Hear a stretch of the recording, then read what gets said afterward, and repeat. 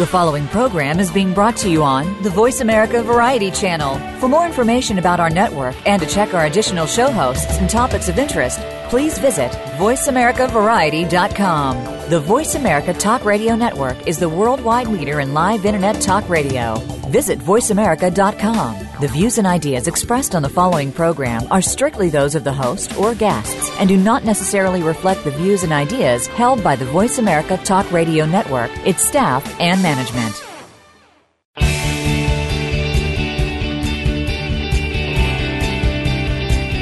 Welcome to Schizophrenia Community Radio. By listening to Schizophrenia Community Radio, you'll be joining, supporting, and gaining strength from the schizophrenia community. Now, here is your host, Dr. Gordon Atherley. Welcome to episode 7 of Schizophrenia Community Radio. This is Dr. Gordon Atherley, your host. I'm a physician retired from medical practice. Our topic today is early access to treatment for schizophrenia. Schizophrenia is a serious mental illness. Schizophrenia in 2012 was reported by 359,000 Canadians over the age of 15 who told Statistics Canada that they had been given the diagnosis of schizophrenia or psychosis. Schizophrenia affects men and women with equal frequency. Schizophrenia most often appears in men in their late teens or early 20s and in women in their late 20s or early 30s. It's characterized by what's called psychotic symptoms, which involve difficulties maintaining contact with reality, such as hallucinations, hearing voices, or seeing things that are not based in reality. Delusions, which are distorted false beliefs and disorganized thought processes, and false memories. Now, schizophrenia interferes with a person's ability to think clearly, manage emotions, make decisions, and relate to others. It impairs a person's ability to function to their normal, full potential, not normal, I take that word back, their full potential when it's not treated. And research links it to many possible causes, including aspects of brain chemistry and structure and genetics. Schizophrenia has no single form of treatment. The treatment is often complex and it must be individualized, all of which is why our topic, early access to treatment for schizophrenia, is so important for family caregivers and their family members and the schizophrenia community. Now, to discuss it, our guest is Dr. Michael Eleff. Michael is a senior psychiatrist in the Schizophrenia Treatment and Education Program of the Health Sciences Center in Winnipeg and an Associate Professor of Psychiatry at the University of Manitoba. He's been working with adults living with schizophrenia and related psychotic disorders for the past 34 years. From 2000 to 2014, he served as Medical Program Director of the Schizophrenia Program. He's worked closely with families and individuals recovering from these illnesses. He's participated in numerous public education and information initiatives, both through the Manitoba Schizophrenia Society and in other contexts. And over the course of his career, both as a clinician and as a teacher of medical students, psychiatric residents, and allied health professionals, he's emphasized the importance of respect, caring, relationships, and hope in promoting recovery.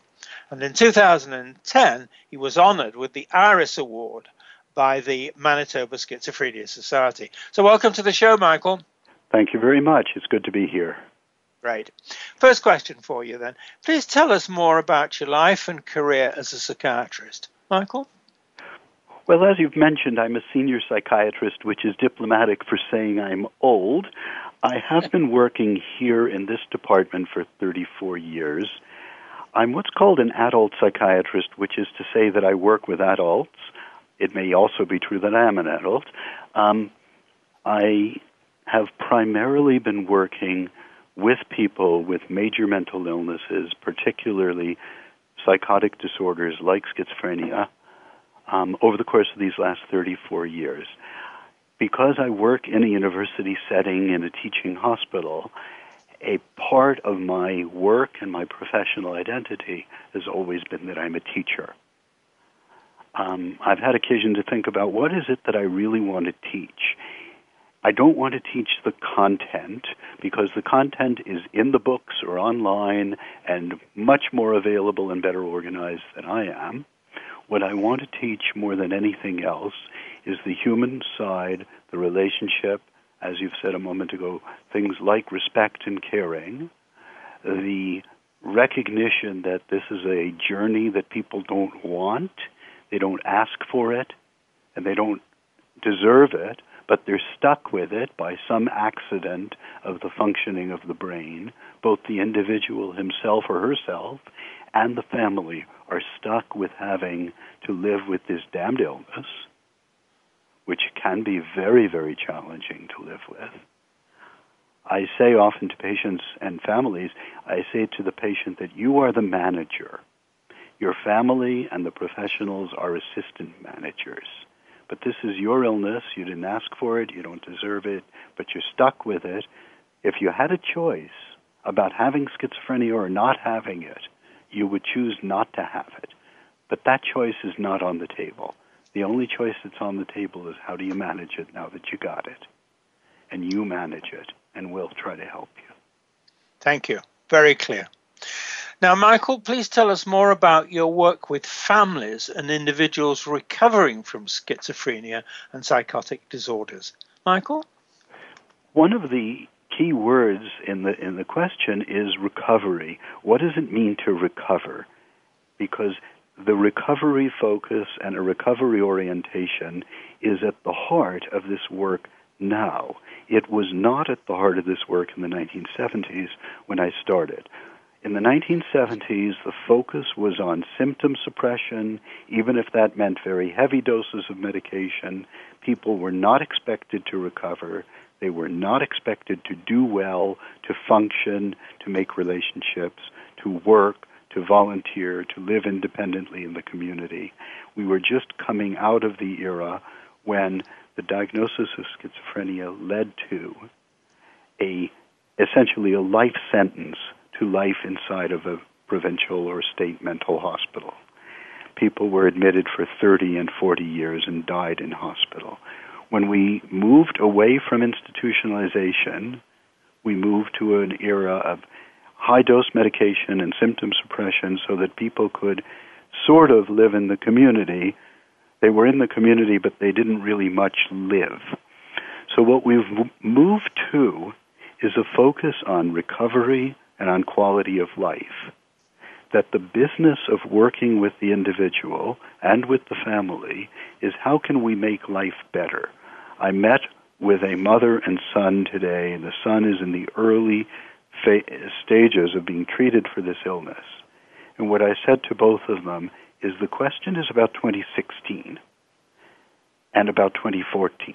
2014 was a terrible year for you and for your family. 2015 is this transition where you had an admission to hospital and you got started on treatment. The question is, can 2016 be a better year for you and for your family than 2014 was? Recovery is not cure.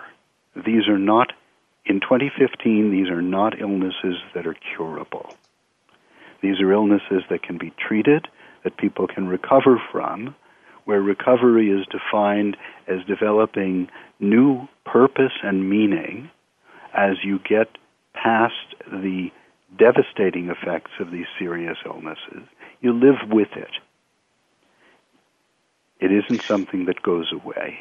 For most people, it's a long-term management of the illness to try to maximize recovery and quality of life. That's what I've been doing for 34 years.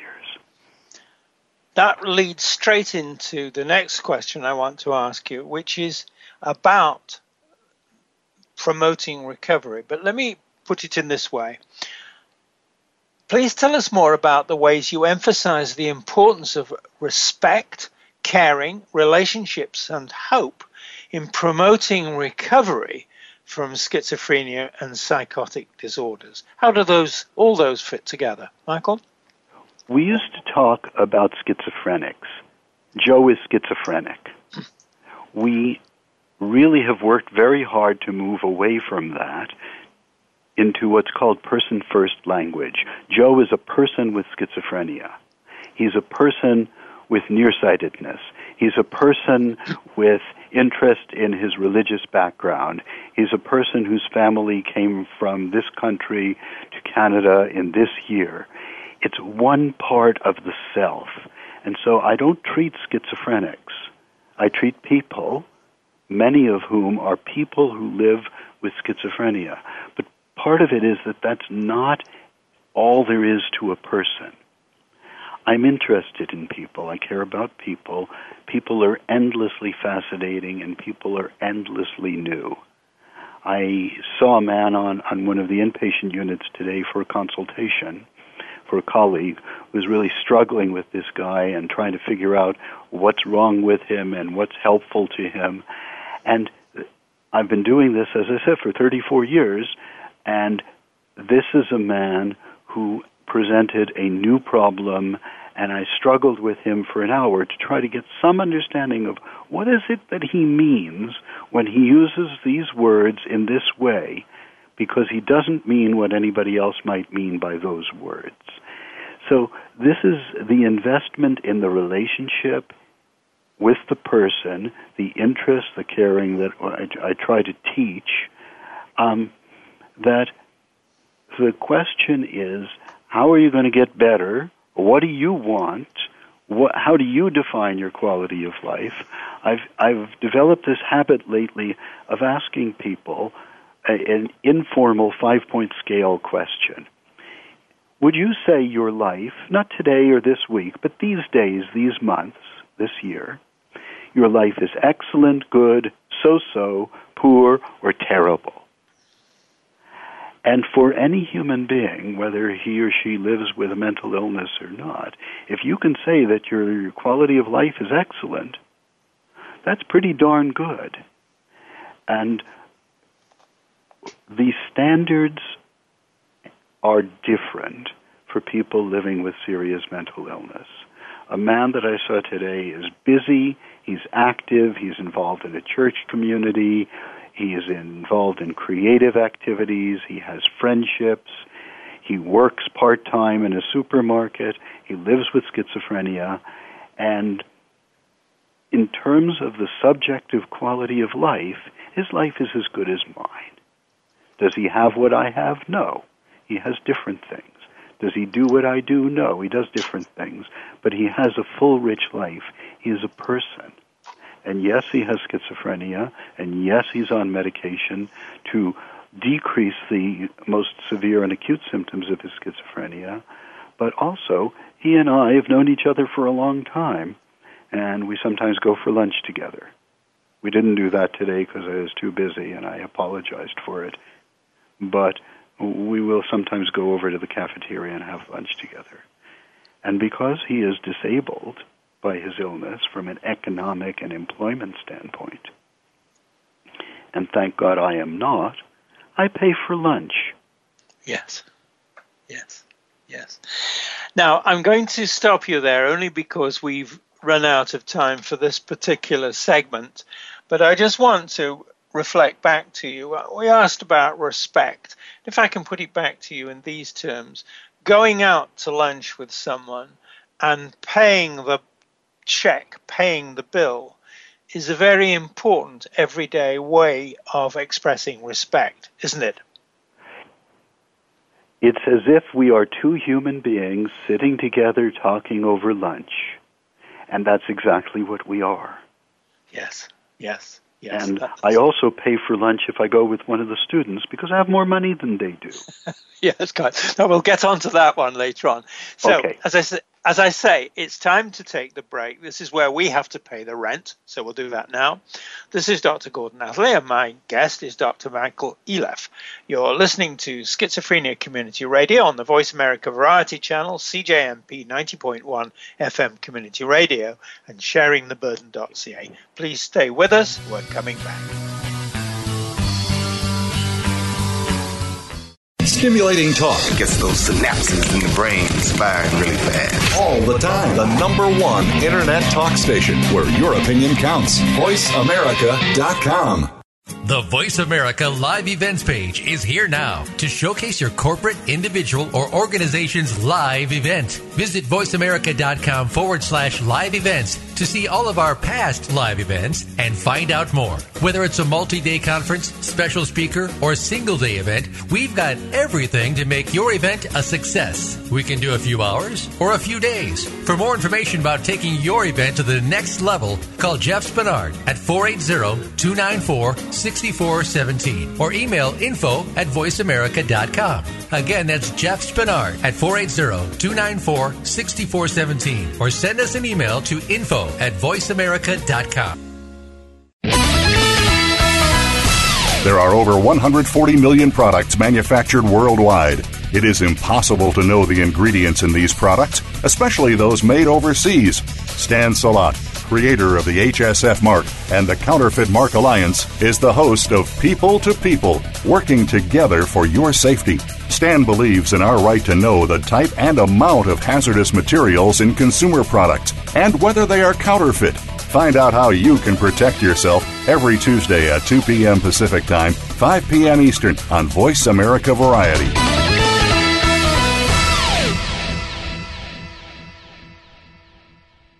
Ask the experts. Call toll-free right now, 1-866-472-5787. And ask our All-Star team to answer your question. That's 1-866-472-5787. Thank you for calling. VoiceAmerica.com.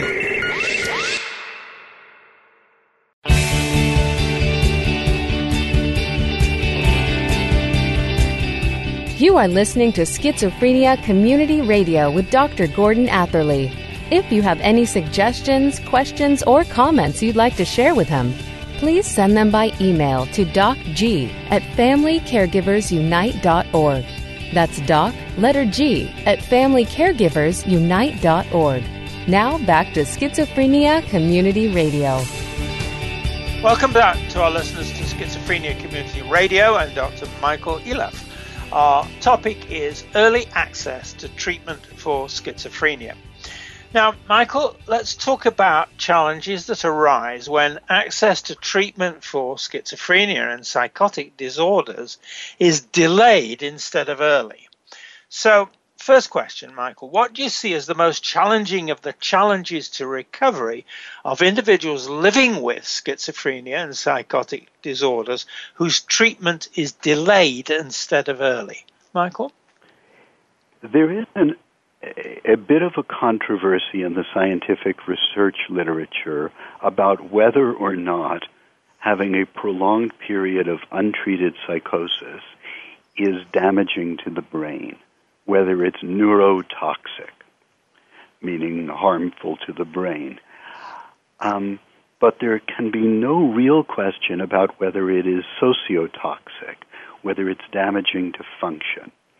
If you take people in their late teens, early, mid to late 20s, and you chop a chunk of life out, like an individual who dropped out of high school because he'd become psychotic and who essentially spent 8 years in his parents' basement.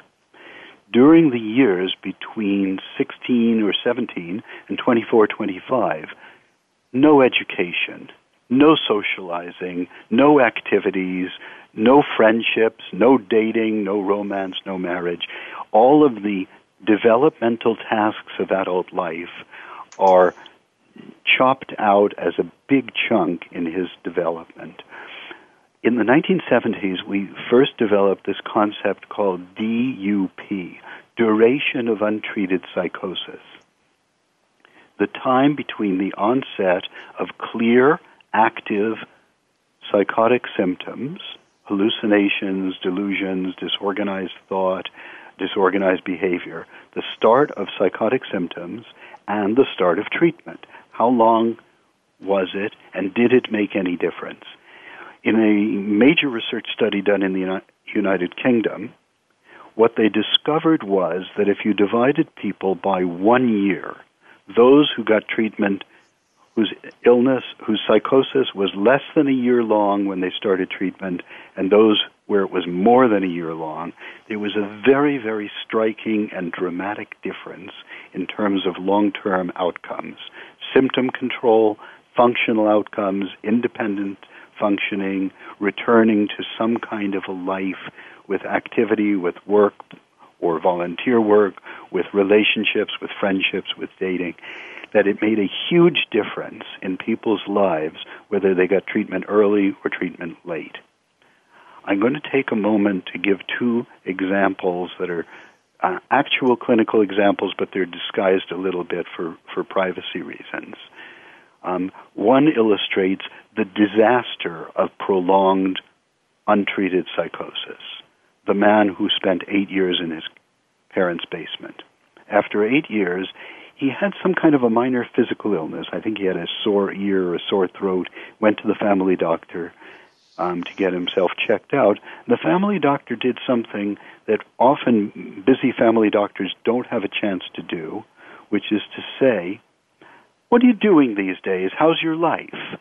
And the guy said, "Well, I don't do very much. I really stay home all the time." And the doctor said, "Oh, why is that?" And the man answered in terms that made it very, very clear that he had a strange set of beliefs about his body and his body's functioning that caused him to withdraw from the world for 8 consecutive years. So the family doctor, not unreasonably, thought, this is a man with a psychiatric illness, we should send him to psychiatry. It was very, very clear that he had a psychosis that we would diagnose as schizophrenia, and that he'd been ill for all these years. We tried to get him started on treatment and recovery and rehabilitation, but he was so locked into his illness that we really didn't get anywhere. Other case example.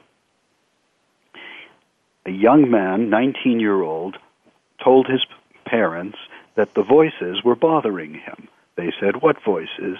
He said, "The voices coming through the walls and coming through the floor." So they immediately asked him, "Oh, have you been doing drugs?" He said, "Well, yes, he had smoked some marijuana." "Ah," his parents said, "it's because of drugs. We'll take you to the doctor." They took him to the doctor, who happened to be somebody, a pediatrician, because it's the only doctor he had ever seen.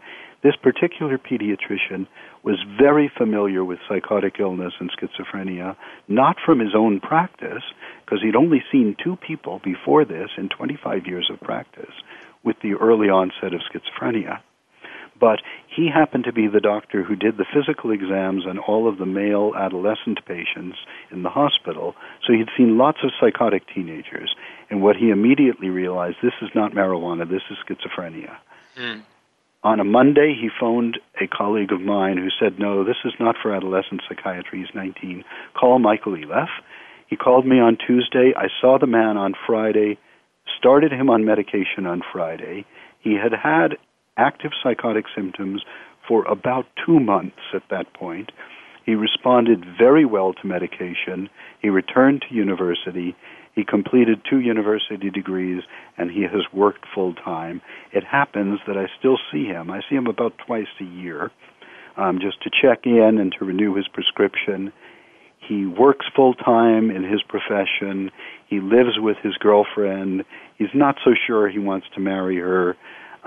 He doesn't really want to have children, in part because he thinks it might be difficult for him in terms of his health. But he's really done very, very well. That's the strength of early identification and early intervention in psychosis. The earlier case is the weakness and the tragedy of a duration of untreated psychosis that goes on for years. The average length of time that people with schizophrenia are psychotic before they get treatment used to be between 1 and 2 years. We have worked very hard in North America and the UK and in Australia in particular, most particularly in Australia, which is really the heart of clinical work and research in early psychosis.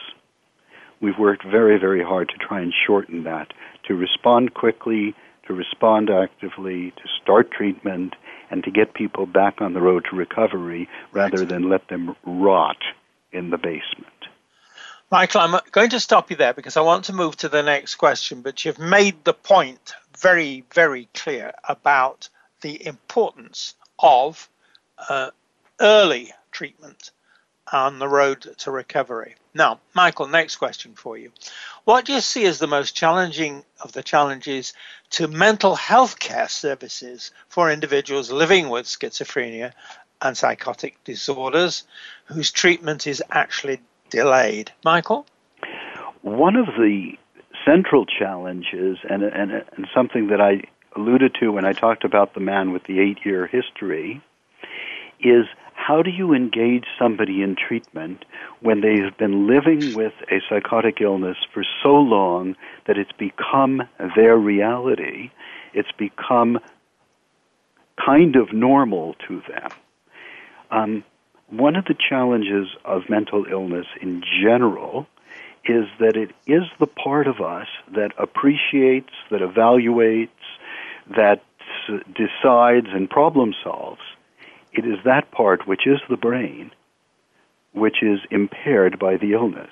If you've got a problem with your ankle, the part of you that notices the problem, which is upstairs, is not affected by the ankle soreness. And you say, well, could this be broken? It's very swollen. I better get it x-rayed, blah, blah, blah. The challenge for mental health services is how do you connect with somebody who has a psychotic illness and who believes what he believes?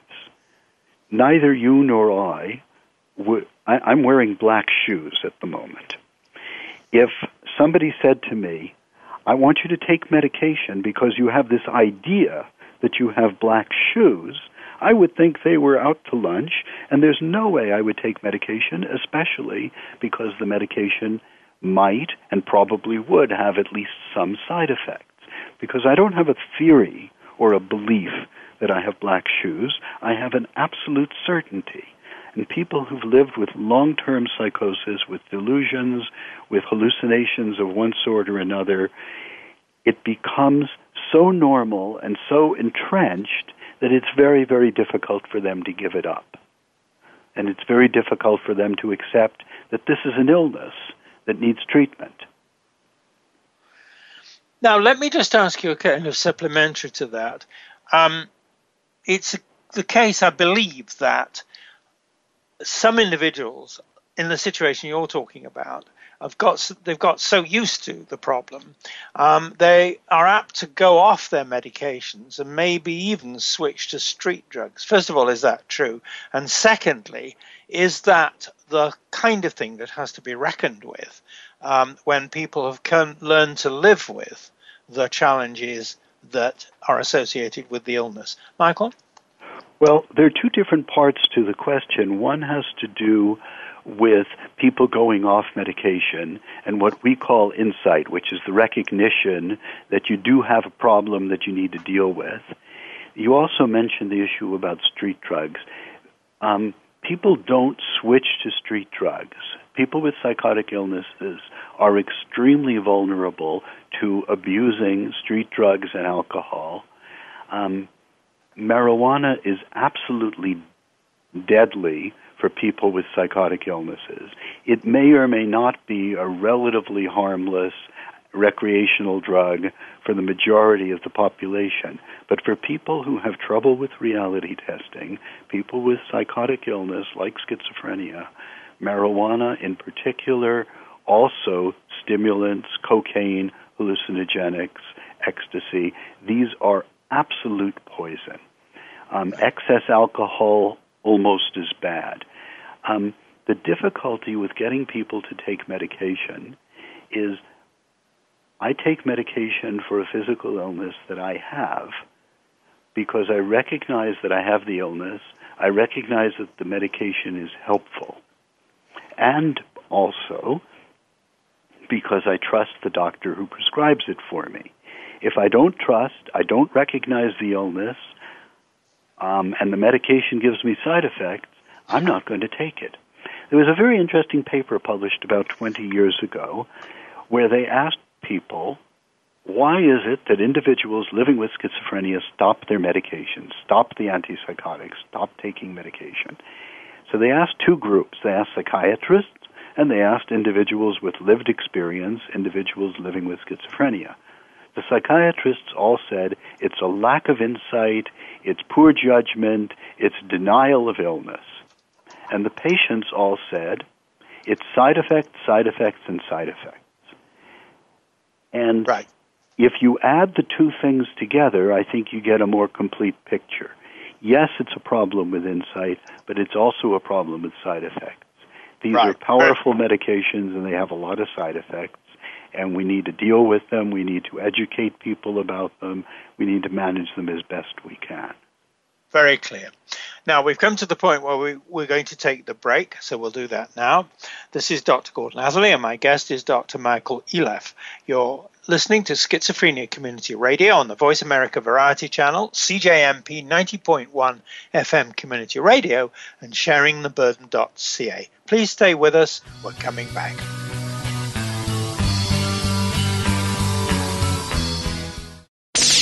The Internet's #1 talk station. #1 talk station. VoiceAmerica.com. Tune in each week for Monica Phillips and Powerful Conversations. This is a thought-provoking show for business people, leaders, and entrepreneurs. We'll feature today's thought leaders and industry trendsetters from across several locations and industries. Give yourself permission to be inspired and live a fulfilling life. Be sure to listen to Powerful Conversations, live every Tuesday at 9 a.m. Pacific Time, 12 noon Eastern Time, on the Voice America Variety Channel. Tune in to the Hospitality News Network for a look inside the travel, hotel, restaurant, and hospitality industry. Host Stephen Nicole and his guests will teach you everything you've wanted to know about this fascinating industry. Who knows? You might just want to change your own career path. At the very least, you might end up being a preferred customer. The Hospitality News Network is broadcast live every Monday at 12 noon Eastern Time, 9 a.m. Pacific Time on the Voice America Variety Channel. News, opinion, your voice counts. Call toll-free 1-866-472-5787. 1-866-472-5787. VoiceAmerica.com.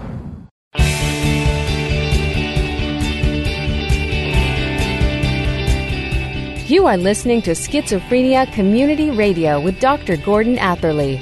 If you have any suggestions, questions, or comments you'd like to share with him, please send them by email to docg@familycaregiversunite.org.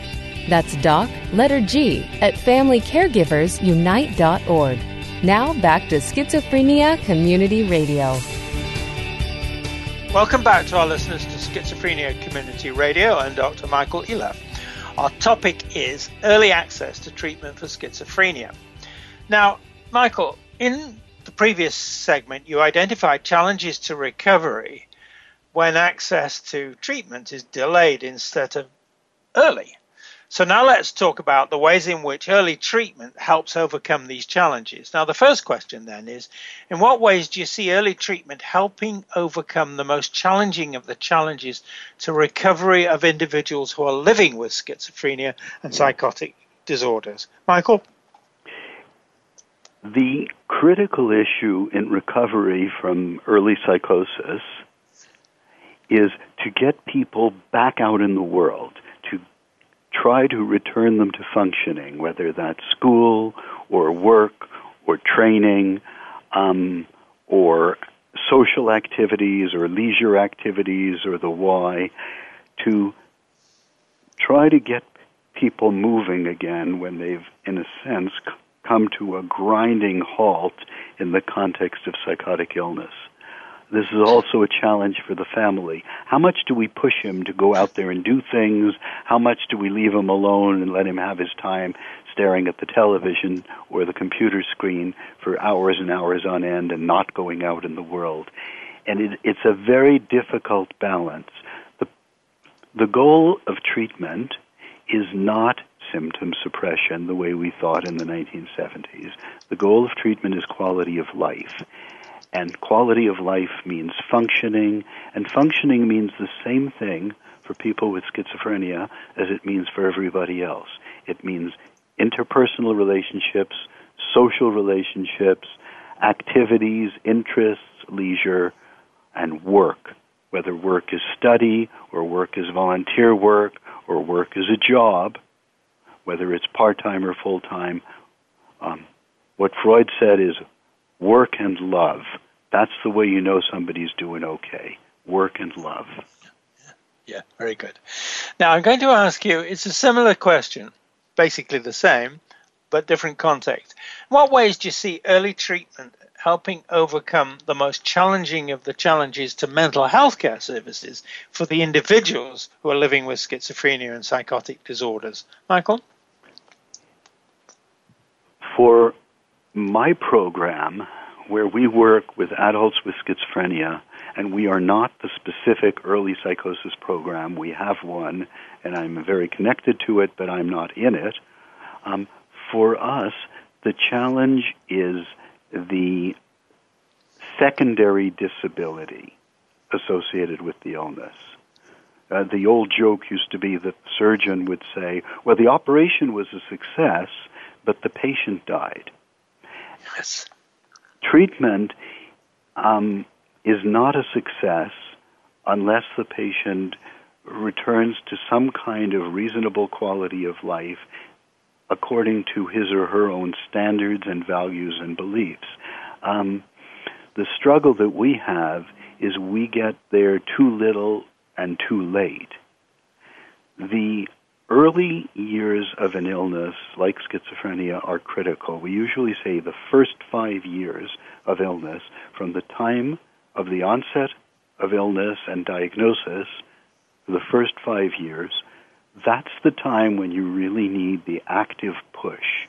Because if you don't get it, it's hard to play catch-up 5 years or 10 years down the road. The other issue is education. Education for the patient, for the family, for the care providers, for the support community.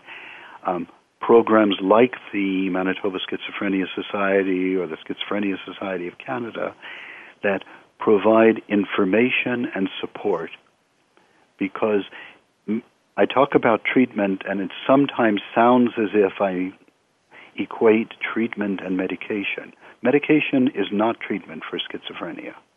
Medication is very often a part of treatment for schizophrenia.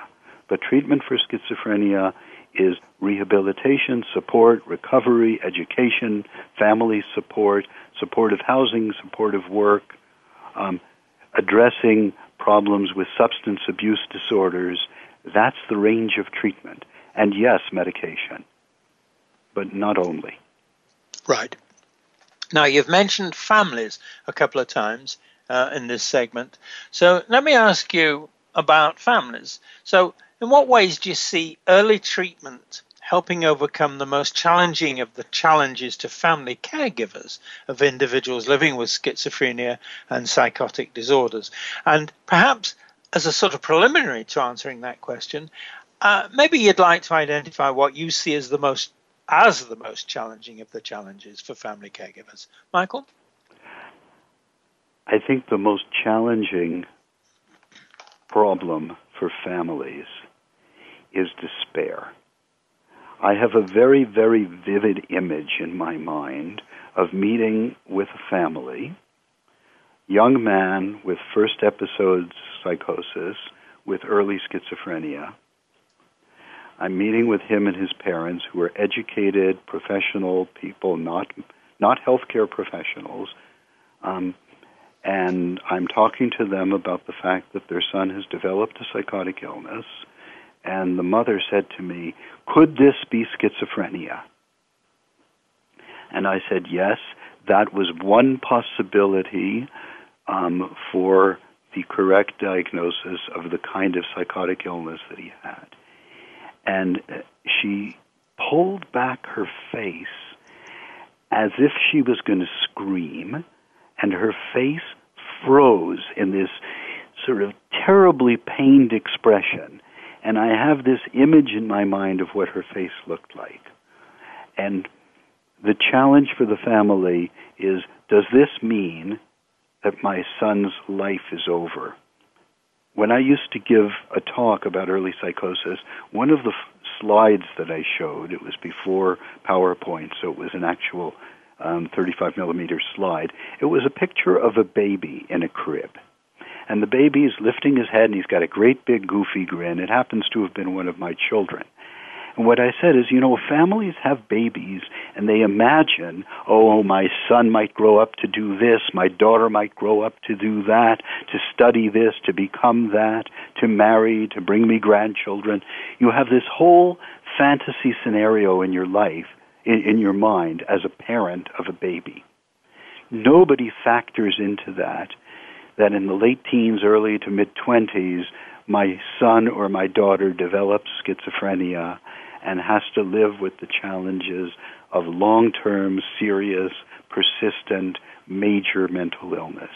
That's the main challenge for families, is the devastating effects of knowing that your child lives with schizophrenia and is going to be living with schizophrenia, and some of the things that you hoped for may not be realistic in the future. I have a very, very bright, talented young woman patient who lives with schizophrenia, whose original career plan was to go to medical school. She's science-oriented. She's smarter than I am. I say that not to be humble to it, but to be accurate. And when she became ill, it became clear that medical school was not in the cards. So she has taken a different educational path and is now working on a master's in an area of science. That she had to make an adjustment and she had to accept a change. For the family as well, there are adjustments and acceptance that can be very, very bitter pills to swallow. And those adjustments are part of the recovery process. Is that right? It is absolutely correct that the adjustment to living with the illness is a part of the early process of recovery. Okay, I didn't want this, but I got it. I'm going to have to deal with it. And now what? What can I do? We used to say to people in the 1970s, well, the best he can hope for is to cope and to stay out of hospital. And so people sat in chairs and stared at television and smoked cigarettes. It's a mistake to think that in those circumstances people are even watching television. Because if you ask them, what did you do last night? They say, well, I watched television. Oh, can you give me the name of one program?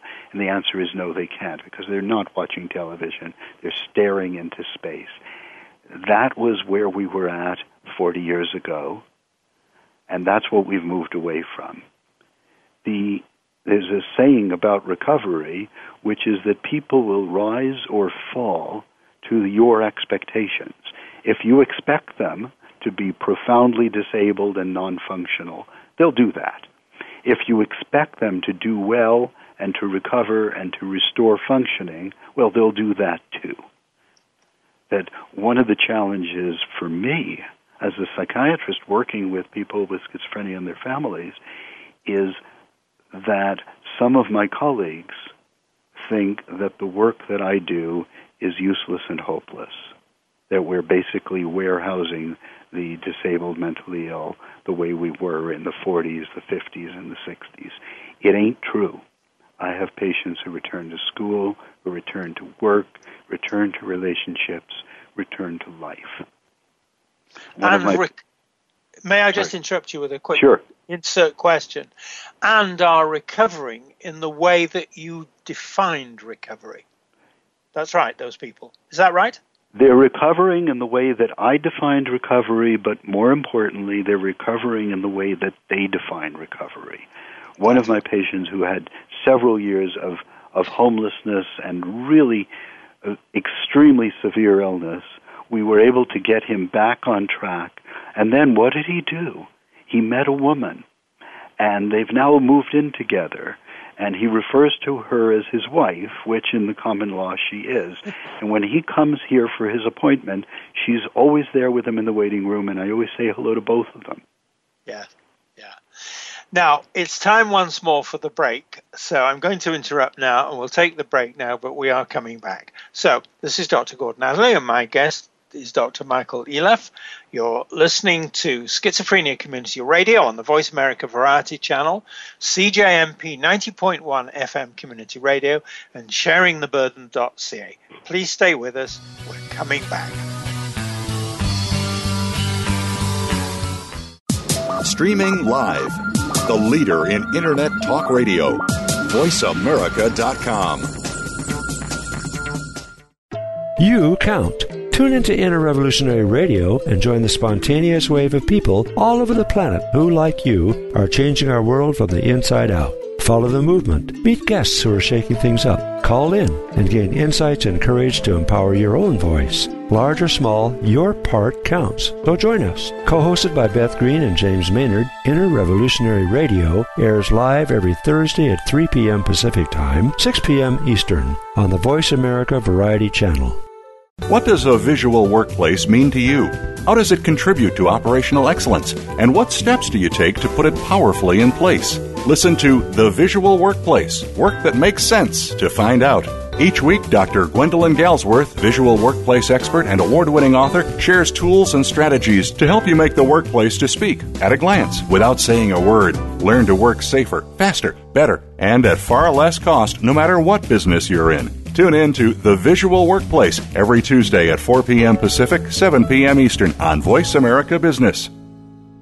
Ask the experts. Call toll-free right now, 1-866-472-5787. And ask our All-Star team to answer your question. That's 1-866-472-5787. Thank you for calling. VoiceAmerica.com.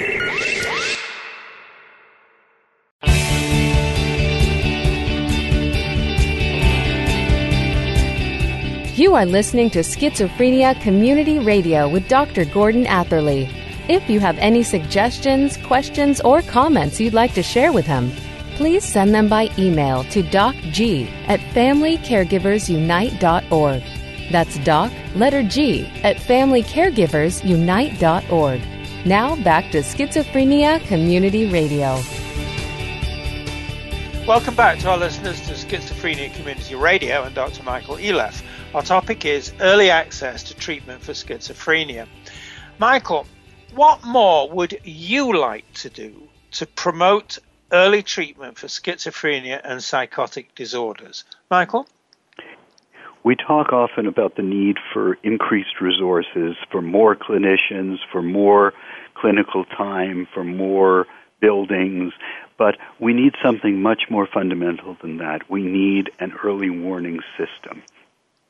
I've had the opportunity in the past to speak to high school guidance teachers, because sometimes schizophrenia begins during the high school years, and those are the frontline people, the guidance counselors, the vice principals, the school teachers, who see adolescents who are very early on. And they're the ones who can blow the whistle and get people involved in treatment. One of the principles of early psychosis programs is that they take referrals from anybody. You can self-refer. Your family can refer you. Your family doctor can refer you. Your teacher can refer you. And you need to be seen fast and actively. You don't want to say, well, this sounds like it might be schizophrenia. I'll see you in March for an assessment. March is 6 months from now. It's 100 years. You need to get there quick. You need to have resources to get there quick and to see people, but you also need early identification. Case finding is what it's called. The early psychosis program here is called EPPIS, E-P-P-I-S, which stands for Early Psychosis Prevention and Intervention Service. And prevention, at least prevention of complex, long, difficult, untreated psychosis and stalled recovery, that is what we're aiming for, is to try to get there early and fast and actively. Right. Now, the things that you've just been describing who do you think should do those things that you've been talking about? In other words, you've said what needs to be done. Who should do the things? Everybody should do those things. Parents, social workers, teachers, police officers, family physicians, pediatricians, everybody who sees young people should have psychosis as a part of the differential diagnosis. I ask myself, I talked earlier about a family where the son was in the basement for 8 years. You could say, what were they thinking? What were they doing? Why were the family paralyzed? And who could they go to? Who could they call? Where's the public education? Where's the awareness? Where's the index of suspicion? These are illnesses that eat the lives of young adults when they're not treated. They destroy life. And the earlier you can get in there, the less destruction there's going to be. That's very, very clear. There's a huge difference in outcome between people who get early treatment and people who get late treatment and people who get no treatment.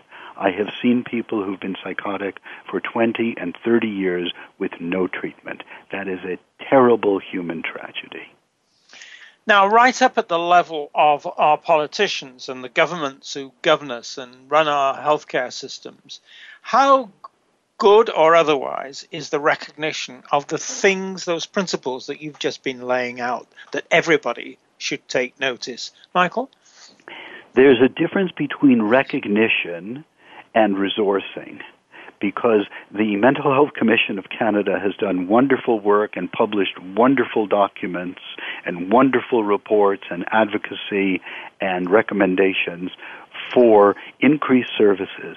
The reality is that part of it has to do with stigma and discrimination, that people with cancer have cancer, people with heart disease have heart disease, people with psychiatric illness, with psychosis, with schizophrenia have like that we don't want to talk about it because we're uncomfortable, because we discriminate, because we stigmatize the mentally ill, because we're afraid of people with psychosis.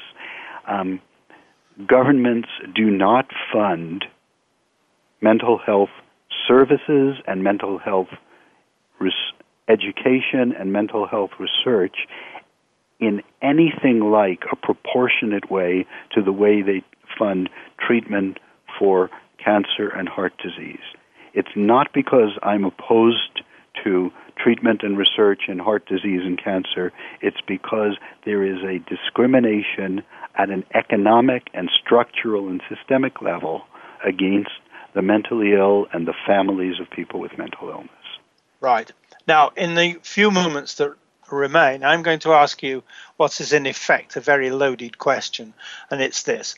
What we're doing now, Michael, as you well know, is recording an episode in which we've discussed a topic that's really, really important for the schizophrenia community. The episode will be saved in an archive. Now, do you think that having more discussions like this one in the archive would be helpful in promoting the early treatment and all the awareness and understanding that you're talking about? Or if you think it wouldn't be helpful, please say why not. Michael?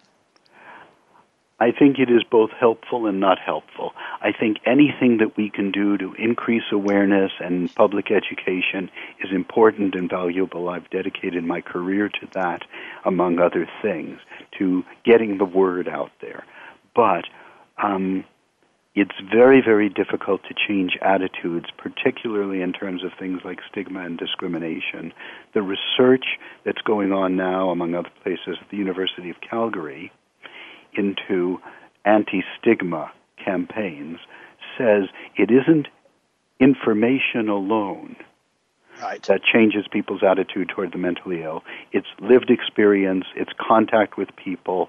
I used to go to the high schools together with a patient living with schizophrenia to talk to high school students.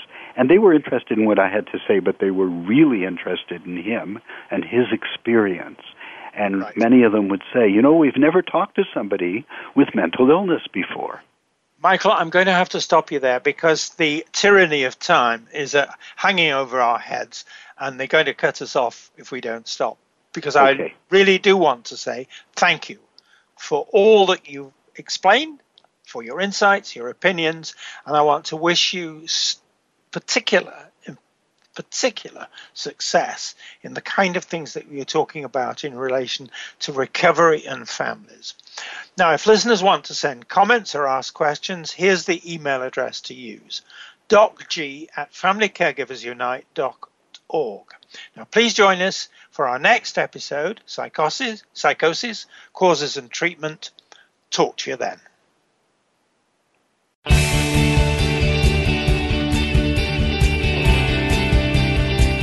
Thank you again for joining us for Schizophrenia Community Radio with your host, Dr. Gordon Atherley. Please tune in again every Tuesday at 10 a.m. Pacific Time, 1 p.m. Eastern Time on the Voice America Variety Channel. Thank you for supporting Schizophrenia Community Radio. We hope you, too, have gained strength.